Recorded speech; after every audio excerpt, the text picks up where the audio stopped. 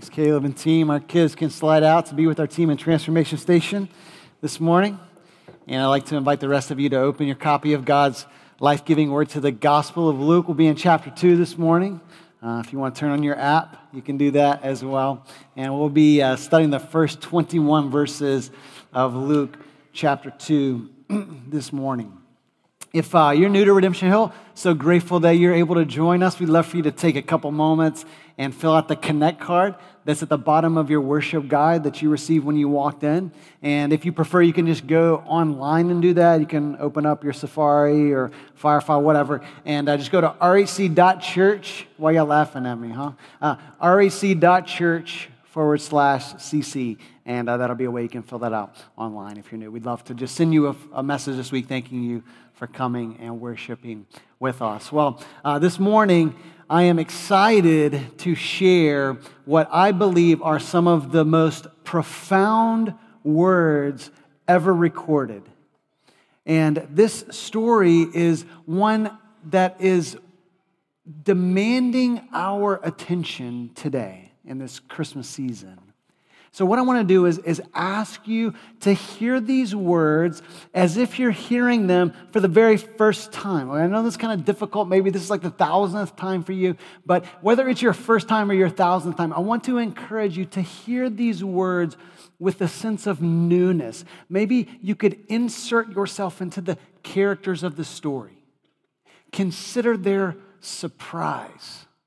Imagine their wonder. Do your best to feel the weight of what is happening here as this Christmas story unfolds. It starts like this. Luke writes this. In those days, a decree went out from Caesar Augustus that all the world should be registered. This was the first registration when Quirinius was governor of Syria. And all went to be registered, each to his own town. And Joseph also went up from Galilee, from the town of Nazareth to Judea, to the city of David, which is called Bethlehem, because he was of the house and lineage of David, to be registered with Mary, his betrothed, who was with child. And while they were there, the time came for her to give birth. And she gave birth to her firstborn son and wrapped him in swaddling clothes and laid him in a manger because there was no place for them in the inn. And in the same region, there were shepherds out in the field, keeping watch over their flock by night. And an angel of the Lord appeared to them, and the glory of the Lord shone around them. And they were filled with great fear.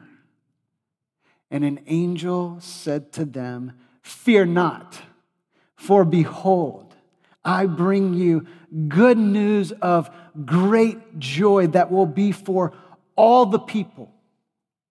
For unto you is born this day in the city of David a Savior who is Christ the Lord. And this will be a sign for you. You will find a baby wrapped in swaddling cloths and lying in a manger." And suddenly there was with the angel a multitude of the heavenly host praising God and saying, "Glory to God in the highest, and on earth peace among those with whom he is pleased." When the angels went away from them into heaven, the shepherds said to one another, "Let us go over to Bethlehem and see this thing that has happened, which the Lord has made known to us." And they went with haste and found Mary and Joseph and the baby lying in a manger. And when they saw it, they made known the saying that had been told them concerning this child. And all who heard it wondered at what the shepherds told them. But Mary treasured up these things, pondering them in her heart. And the shepherds returned, glorifying and praising God for all they had heard and seen as it had been told them.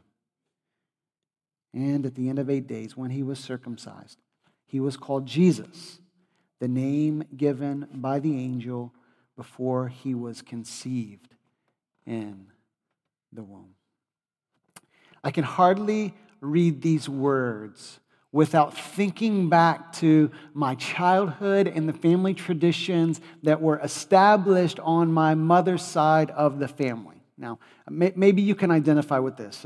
There's a Christmas gathering of family, and we all enjoy a massive spread of food, right? And I got to tell you, ain't nobody can cook like Nancy Gordon. All right, that's my grandmother. I hope she's listening online this week. I love you, Nancy. My mom, that's what I call it. But after we stuff ourselves, then the children would move into the living room where the Christmas tree was, and of course, all of the gifts under the tree, right? And so there is this anxious anticipation for every child leading up as the days grow closer to Christmas, right? The anticipation rises. And so we're all in the living room waiting for that moment. The green light is given and we can open the gifts. And before that moment, what would happen is someone, usually my grandfather, would take his Bible and he would read the Christmas story. Right here, Luke 2, 1 through 21. And I must admit, I grew to appreciate that moment more and more as the years went on, right? So much so that now it's a tradition that we establish even in our own family, to read this story. And why is that? It's because as we grow older, and as we learn the story of Christ, we begin to appreciate that these gifts, yes, it's awesome to exchange gifts and to show love for one another in that way, but this Christmas story is about God's greatest gift in Him giving us His one and only Son, who was born as a baby that night in Bethlehem. And so as we consider this story, there's no doubt this is one of the most familiar stories in the Bible. I mean, I think they even read it on Charlie Brown Christmas movie, right? Like whatever that thing is called. You're going to probably see it on NBC or something this, next week or two. We are so familiar with this story, and that's not an altogether bad thing, right? It can be a beautiful thing because we should know of Joseph and Mary and the angels and the shepherds and all of the surroundings that's happening there in Bethlehem with this baby boy we know as Jesus.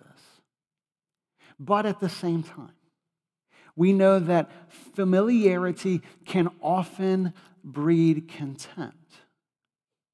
In other words, we become so familiar with the story that we can kind of cruise by the story this Christmas and miss the weight of what's happening here. We can treat this story in such a casual way that the story almost is treated by us with a practical, ready for this, a practical disregard. And so what I hope today is that as we hear this story again and as we look at this story again and study this story, that we would experience the wonder of the story, the wonder of the Savior's arrival and all that He means for each and every one of us.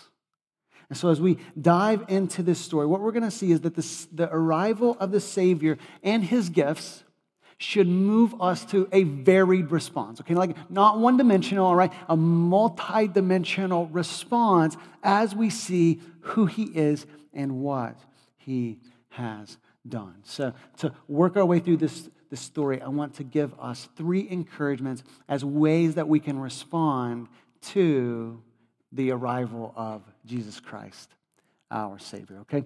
Number 1, let's embrace Jesus as the Savior of the world. Luke spends considerably more time than any other writer who captured the life and work of Jesus Christ. More than Matthew, more than Mark, who precede Luke, and more than John, who follows Luke's gospel.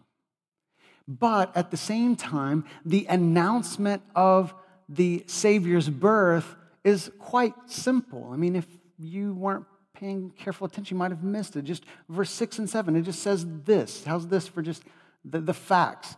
And while they were there, the time gave her to give birth.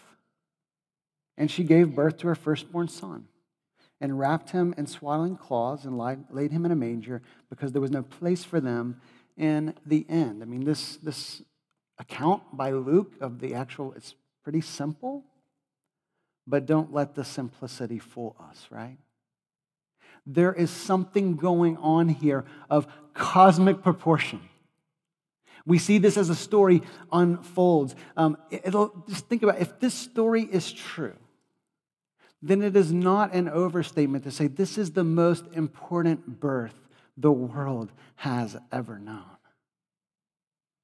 We see how the story heightens with this announcement from an angel, a warrior of light, to these shepherds. When he says in verse 10, "Fear not, for behold, I bring you" what? Good news of great joy. These 5 words summarize the Christmas story for us. If you want to what is the Christmas story about? And you're just kind of talking it's about good news of great joy. What is the arrival of Jesus about? It's about good news of great joy. Why is the Savior such a great Savior? Because his coming is good news that certainly brings us great joy.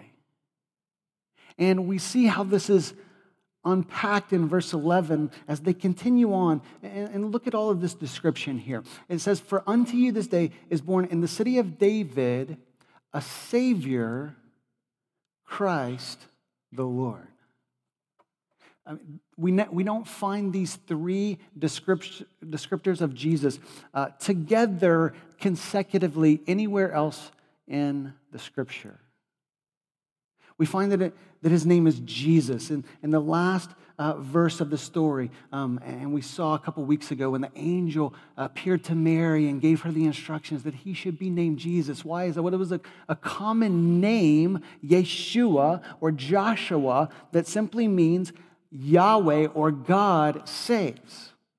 It could be translated, the Lord is salvation. It was a common name for a Jewish baby boy, but it was uncommonly embodied in this baby. Did you catch that?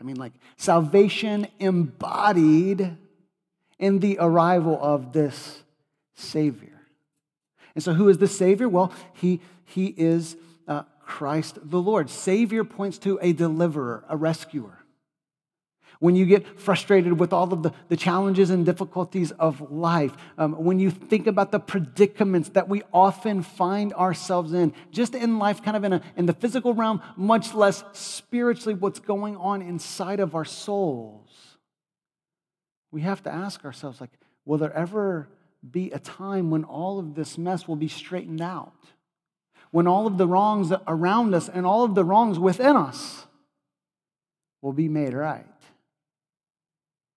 And Luke says, hey, the deliverer is here. The rescuer is here. The Savior is here. He can make it all right. Christ points us to the Messiah, the one that was promised, the Davidic king in the line of David, from the lineage of King David, Israel's greatest king. It was promised there would be a ruler who would be established forever to lead God's people and all people. And you say, well, take me a little deeper here. Well, what about the irony of Caesar Augustus, who was the ruler of one of the world's greatest empires, setting up a census, a registration that would lead to the fulfillment of the birth of the Savior being exactly where it was prophesied hundreds of years before? I love the irony in all of that. Jesus, the Savior, the Christ, and the Lord. Lord is the title given for none other than God himself. The claim of the angels is that the Savior has arrived, the Messiah has arrived, God has arrived. As we reflect on this account, this is certainly a huge moment. Maybe we could say the greatest moment of God breaking into time and space in the form of this baby boy, Jesus of Nazareth, born in Bethlehem. And as we think about what's happening here, we should really catch the thread of humility that's woven throughout the story, right? I mean, first off, we have this being foretold, right, that it would happen in Bethlehem. Okay, Bethlehem was a tiny little town. It was a humble little town. Very, very, very small. And then the birth of the Savior, he wasn't born at MGH. You know what I'm saying? Like Beth Israel, okay, like he couldn't even get a spot in the local shelter, all right? There was no room for him in the inn. So he was born, I think, a pretty humble birth in a place reserved for animals. The Savior of the world. But then as we go on and as we think about this announcement that comes to the angels bring to the shepherds, this announcement was, again, not to those in the palace, but it was just to common, no-name shepherds who hear the news first of the Savior's arrival. But all of that, Bethlehem and the stall and the shepherds, like all of that is just minor details in the grand narrative that the eternal Son of God was entering into our world to save us. This is known as, theologians would call, the incarnation. God becoming man.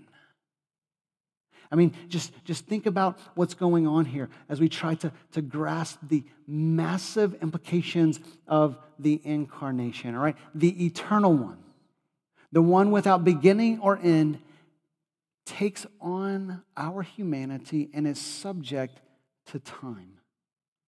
The one who is perfectly righteous entered our dusty streets and is surrounded by our sinfulness and brokenness. The one who ruled over all things, in the words of John Bunyan, stooped down past the fallen angels to redeem us.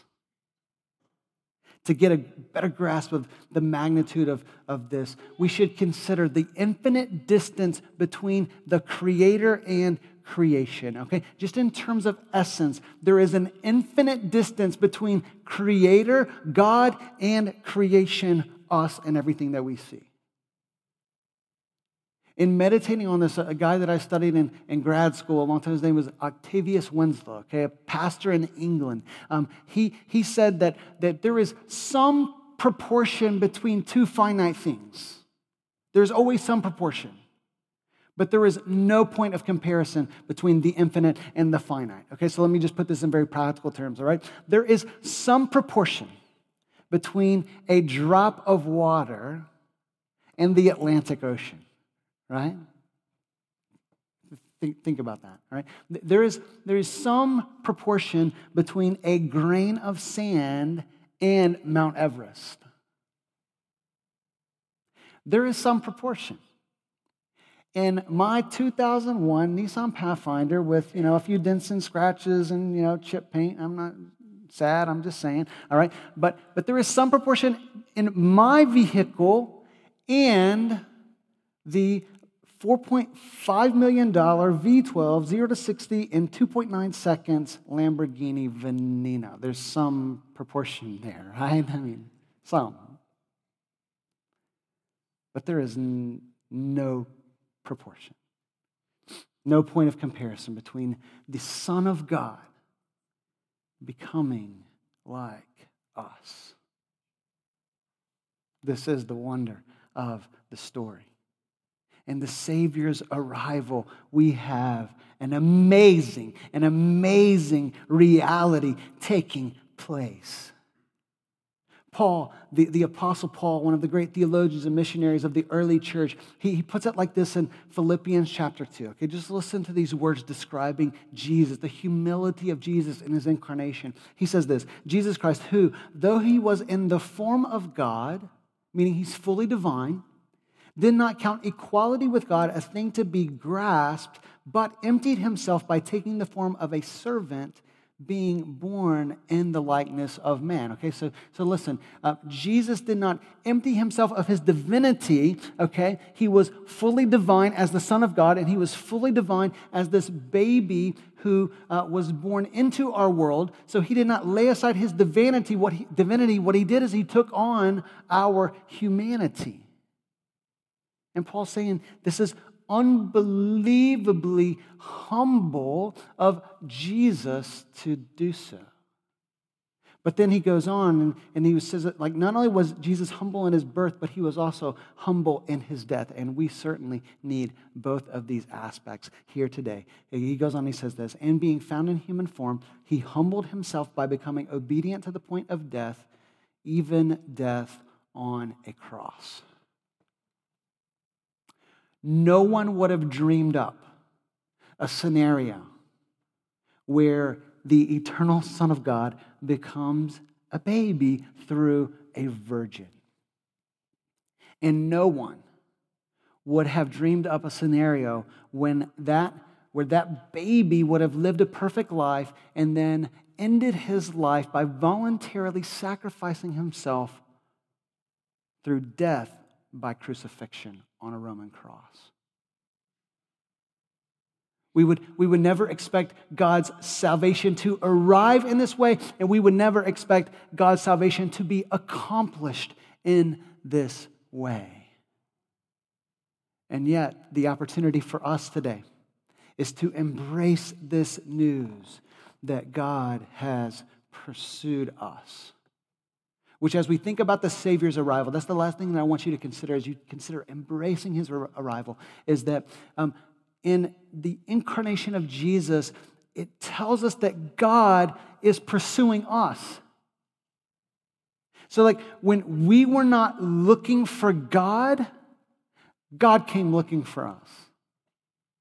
When we thought that maybe we could do enough things to appease God, God says, look, that's not going to work out for you, so I'm going to do what you could not do, and I'm going to send Jesus to live the life you should have lived and die the death that you should have died so that you can experience abundant life now and eternal life forever. That's how good I am. That's how gracious I am.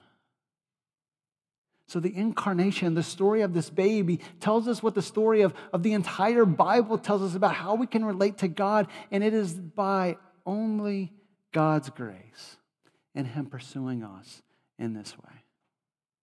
So number one, I pray that this Christmas season you will embrace the Savior's arrival in your life. Number two, as we consider how this humbles us, it should also inspire us as we learn how much we can experience in these gifts that accompany Jesus' arrival.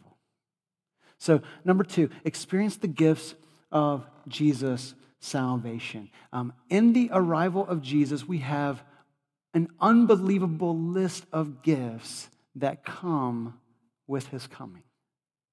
If we were to continue to read the Gospel of Luke, something I would commend for you to do, you could do it in less than 2 chapters a day leading up to Christmas. It would be very easy for you to do. And you could just mark all of the benefits of salvation that we receive. Benefits like freedom and forgiveness. Benefits like a restored relationship with God and one another. Benefits like the capacity to give and receive an unthinkable love that we have never known. Gifts, benefits like transformed character, the promise of eternal life, and so much more, okay? But the Christmas story highlights 3 benefits that accompany the Savior's coming. We're just going to work through them one by one, okay? Number one, we can experience glory. Glory attended the coming of Christ. As the angel appeared to the shepherd, it says that the glory of God, the glory of the angel shone around them. And then when they announced who Jesus was, they ended their song as more and more angels showed up on the scene. They ended by saying, "Glory to God in the highest." Now, why would glory dominate the announcement of Jesus in this way? And I think the answer is simple. Is because Jesus is full of glory. Jesus being God is glorious. And we get caught up into this story, when we recognize how glorious He is and how that should move us to say, God, you are amazing. You are brilliant and radiant. There is none higher than you. There is none greater than you. There is none brighter than you. There is none better than you.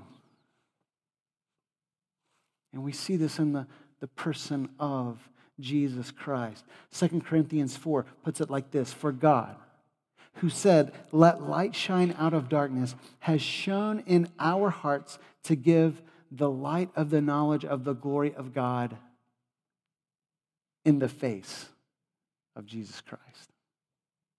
The light of the knowledge of the glory of God, the eternal perfections of God made known. They're right there in Jesus. And then Hebrews 1, verse 3 says this: Jesus is the radiance of God's glory.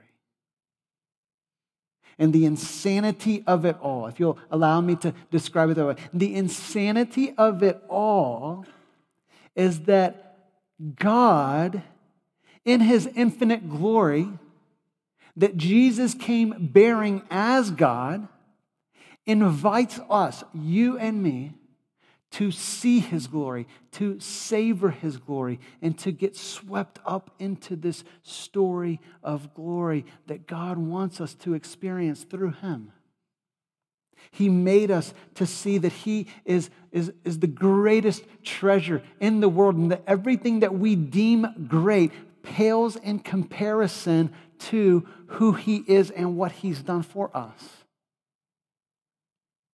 God has no rival. And so as we see how great He is, then we too will say with the angels, hey, God, you are that great.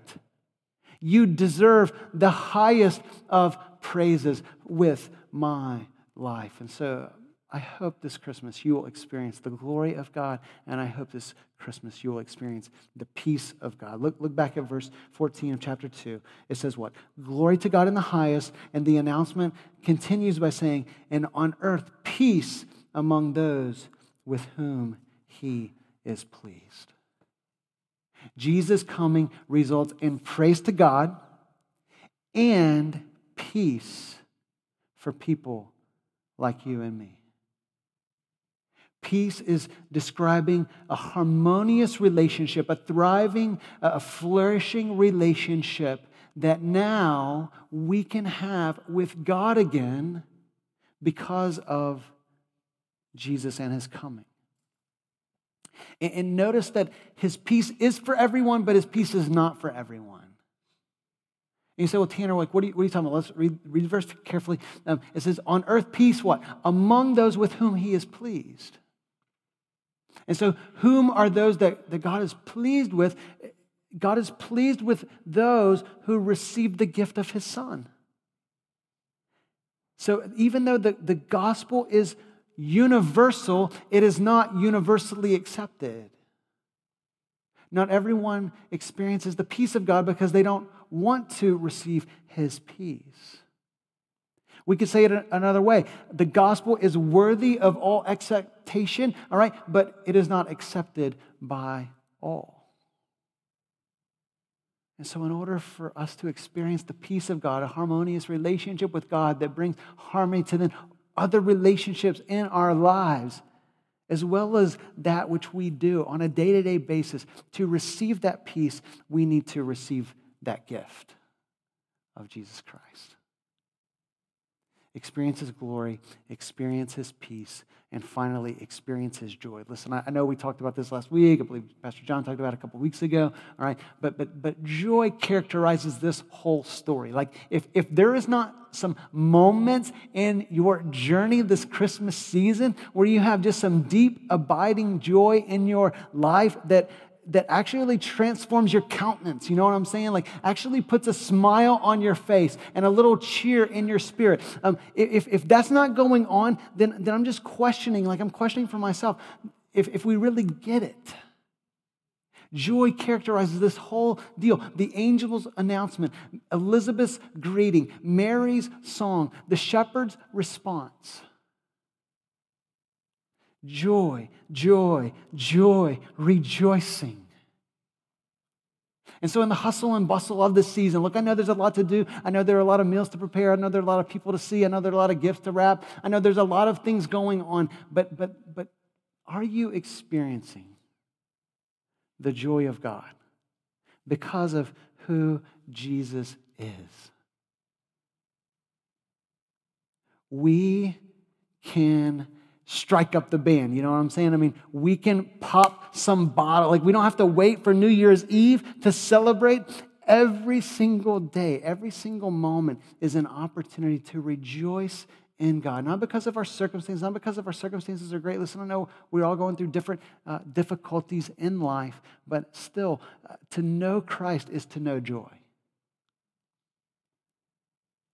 Are you experiencing the captivating glory of God? Are you experiencing the comforting peace of His presence? Are you filled with this celebration-producing joy of His salvation? Jesus came to bring all of this and so much more. So we embrace Jesus as the Savior. We experience His gifts. And then finally, we should expect that this news would produce a varied response in our souls. I love this story and how it ends because you have different characters with different responses. Verses 17 through 20, they're not like an addendum to the story and just kind of tacked on at the end, but they are meant to draw us in to experience what they experienced and know that the realities of Christmas and all that they experienced in these moments are now available for us if we too would receive them. So let's read these verses again and see how they responded to the arrival of Jesus that first Christmas. It says this, and when they saw it, speaking of the shepherds, they made known the saying that had been told them concerning this child. And all who heard it wondered at what the shepherds told them. But Mary treasured up these things, pondering them in her heart. And the shepherds returned, glorifying and praising God for all they had heard and seen as it had been told them. First, we see in verse 17 that the shepherds spread the word, right? We see both actions and attitudes going on here in their multidimensional response to the Savior's coming, okay? The first one is an action, right? They went and they spread the word. Share, repeat, retweet, retell. You know what I'm saying? Like replay. Watch it again. Talk about it again. It was the natural response of the shepherds to what they saw. We see from the angels that this good news is news for everyone. And so here's the secret, okay? When we see how good God is, we're going to naturally want to let other people in on that. And so the only really proper response to seeing the glory of Christ is to go and tell someone else about this glory, right? So what we do with everything else in our lives that means something to us, we just naturally want to talk about that which brings us this great joy. And so listen, as we go full of the joy of Christ, we are inviting other people in to know that same joy through Him. And so listen, I know this can be difficult, all right? I know it can be somewhat awkward at times. Like people maybe don't want to hear it all the time. But here are just a few encouragements. How about just by beginning by simply praying for people in your life that you care about? I mean, that's why this week we put on your worship guide on the back with the sermon notes, 3 blanks that are just like people in your life that you care about, that because this story is so amazing, you would want to share it with them in some way, shape, or form. So pray for people. As we talked about last week, right? Like we all have a story to tell. God is doing something in our lives. And so let's find ways to give God some props through what he's doing in our lives. As simple as that. Then we can also, of course, just invite people to hear the story. So this is one of the main motivations for Christmas at the Chevalier on December 23rd. It is so that everyone that's already connected to Redemption Hill can come together and have a time of reflection and celebration over who he is. But it is also a great excuse to invite people that we care about and those in our city who are probably more open and receptive at this time of the year than any other time of the year. So listen, take an invite card, okay? Do your own thing. Write an email. Jump on Facebook at our event, all right? We've already shared that page with about 600 people, okay? We want to see that thing by the end of next week go up to about 1,200. And it's not that people get a notification and there's an event. No, let them know and then send them something more personal, like a text message. Give them a call. Have them over for a meal and give a personal invitation to what is going on. The point is this: let's be like the shepherds here. Let's take every opportunity to spread the word about this good news of great joy. That's not the only way we can respond, though. That's an action. What about an action that is more characterized as an attitude? We see it in verse 18 that the people wondered at what the shepherds had told them. This word wonder can be translated amazed. It means that they were astonished by what they heard. They marveled at what they were hearing, that angels showed up and that the glory of God is being made known in the arrival of this baby. They were amazed by what was happening.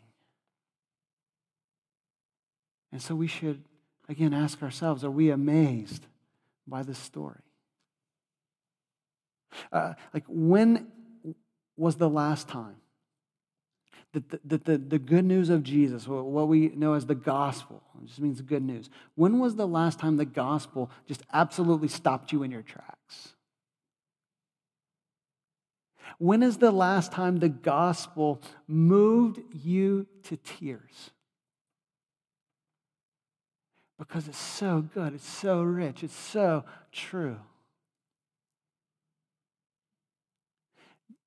Jesus came that we might be amazed, that we might be astonished, that we might realize that God has wired us in such a way to be awed by that which is glorious.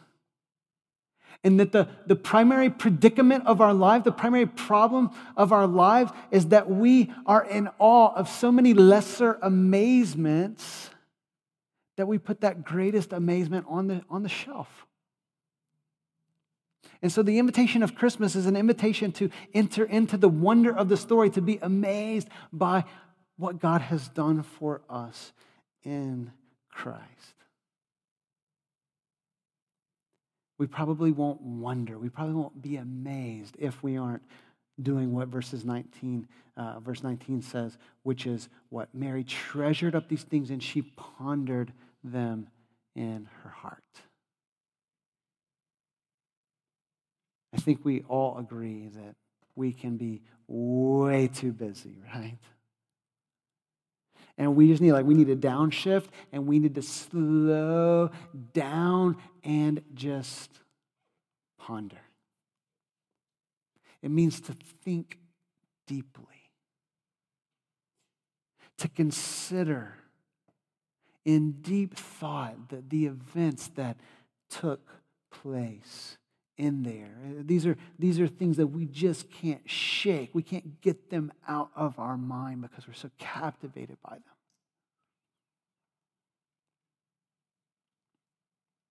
The more we ponder, the deeper they're going to sink into our soul, and the deeper they sink into our souls, the more we're going to treasure them. God made us to treasure him. And so let's ponder and treasure Jesus this Christmas season. And then finally, it concludes by saying that the shepherds returned and they did what? Here's another response. They glorified and praised God. The last few weeks at Redemption, we've talked a lot about singing. We've talked a lot about singing when things are difficult. We've talked about singing when things are great. And so just to remind us once again that praising God is what we were made for, and that as we do that, as we give God the glory that is due his name, that actually brings us the greatest satisfaction and fulfillment ourselves. And so don't just listen to songs, although that's good, but actually sing the words. There's something freeing when we sing praise to God for who he is and what he has done for us. And so what we're going to do is this. We're going to conclude this time of being in the story by singing the story. All right? So I'm going to invite Caleb and the team to come up and lead us in a classic Christmas hymn.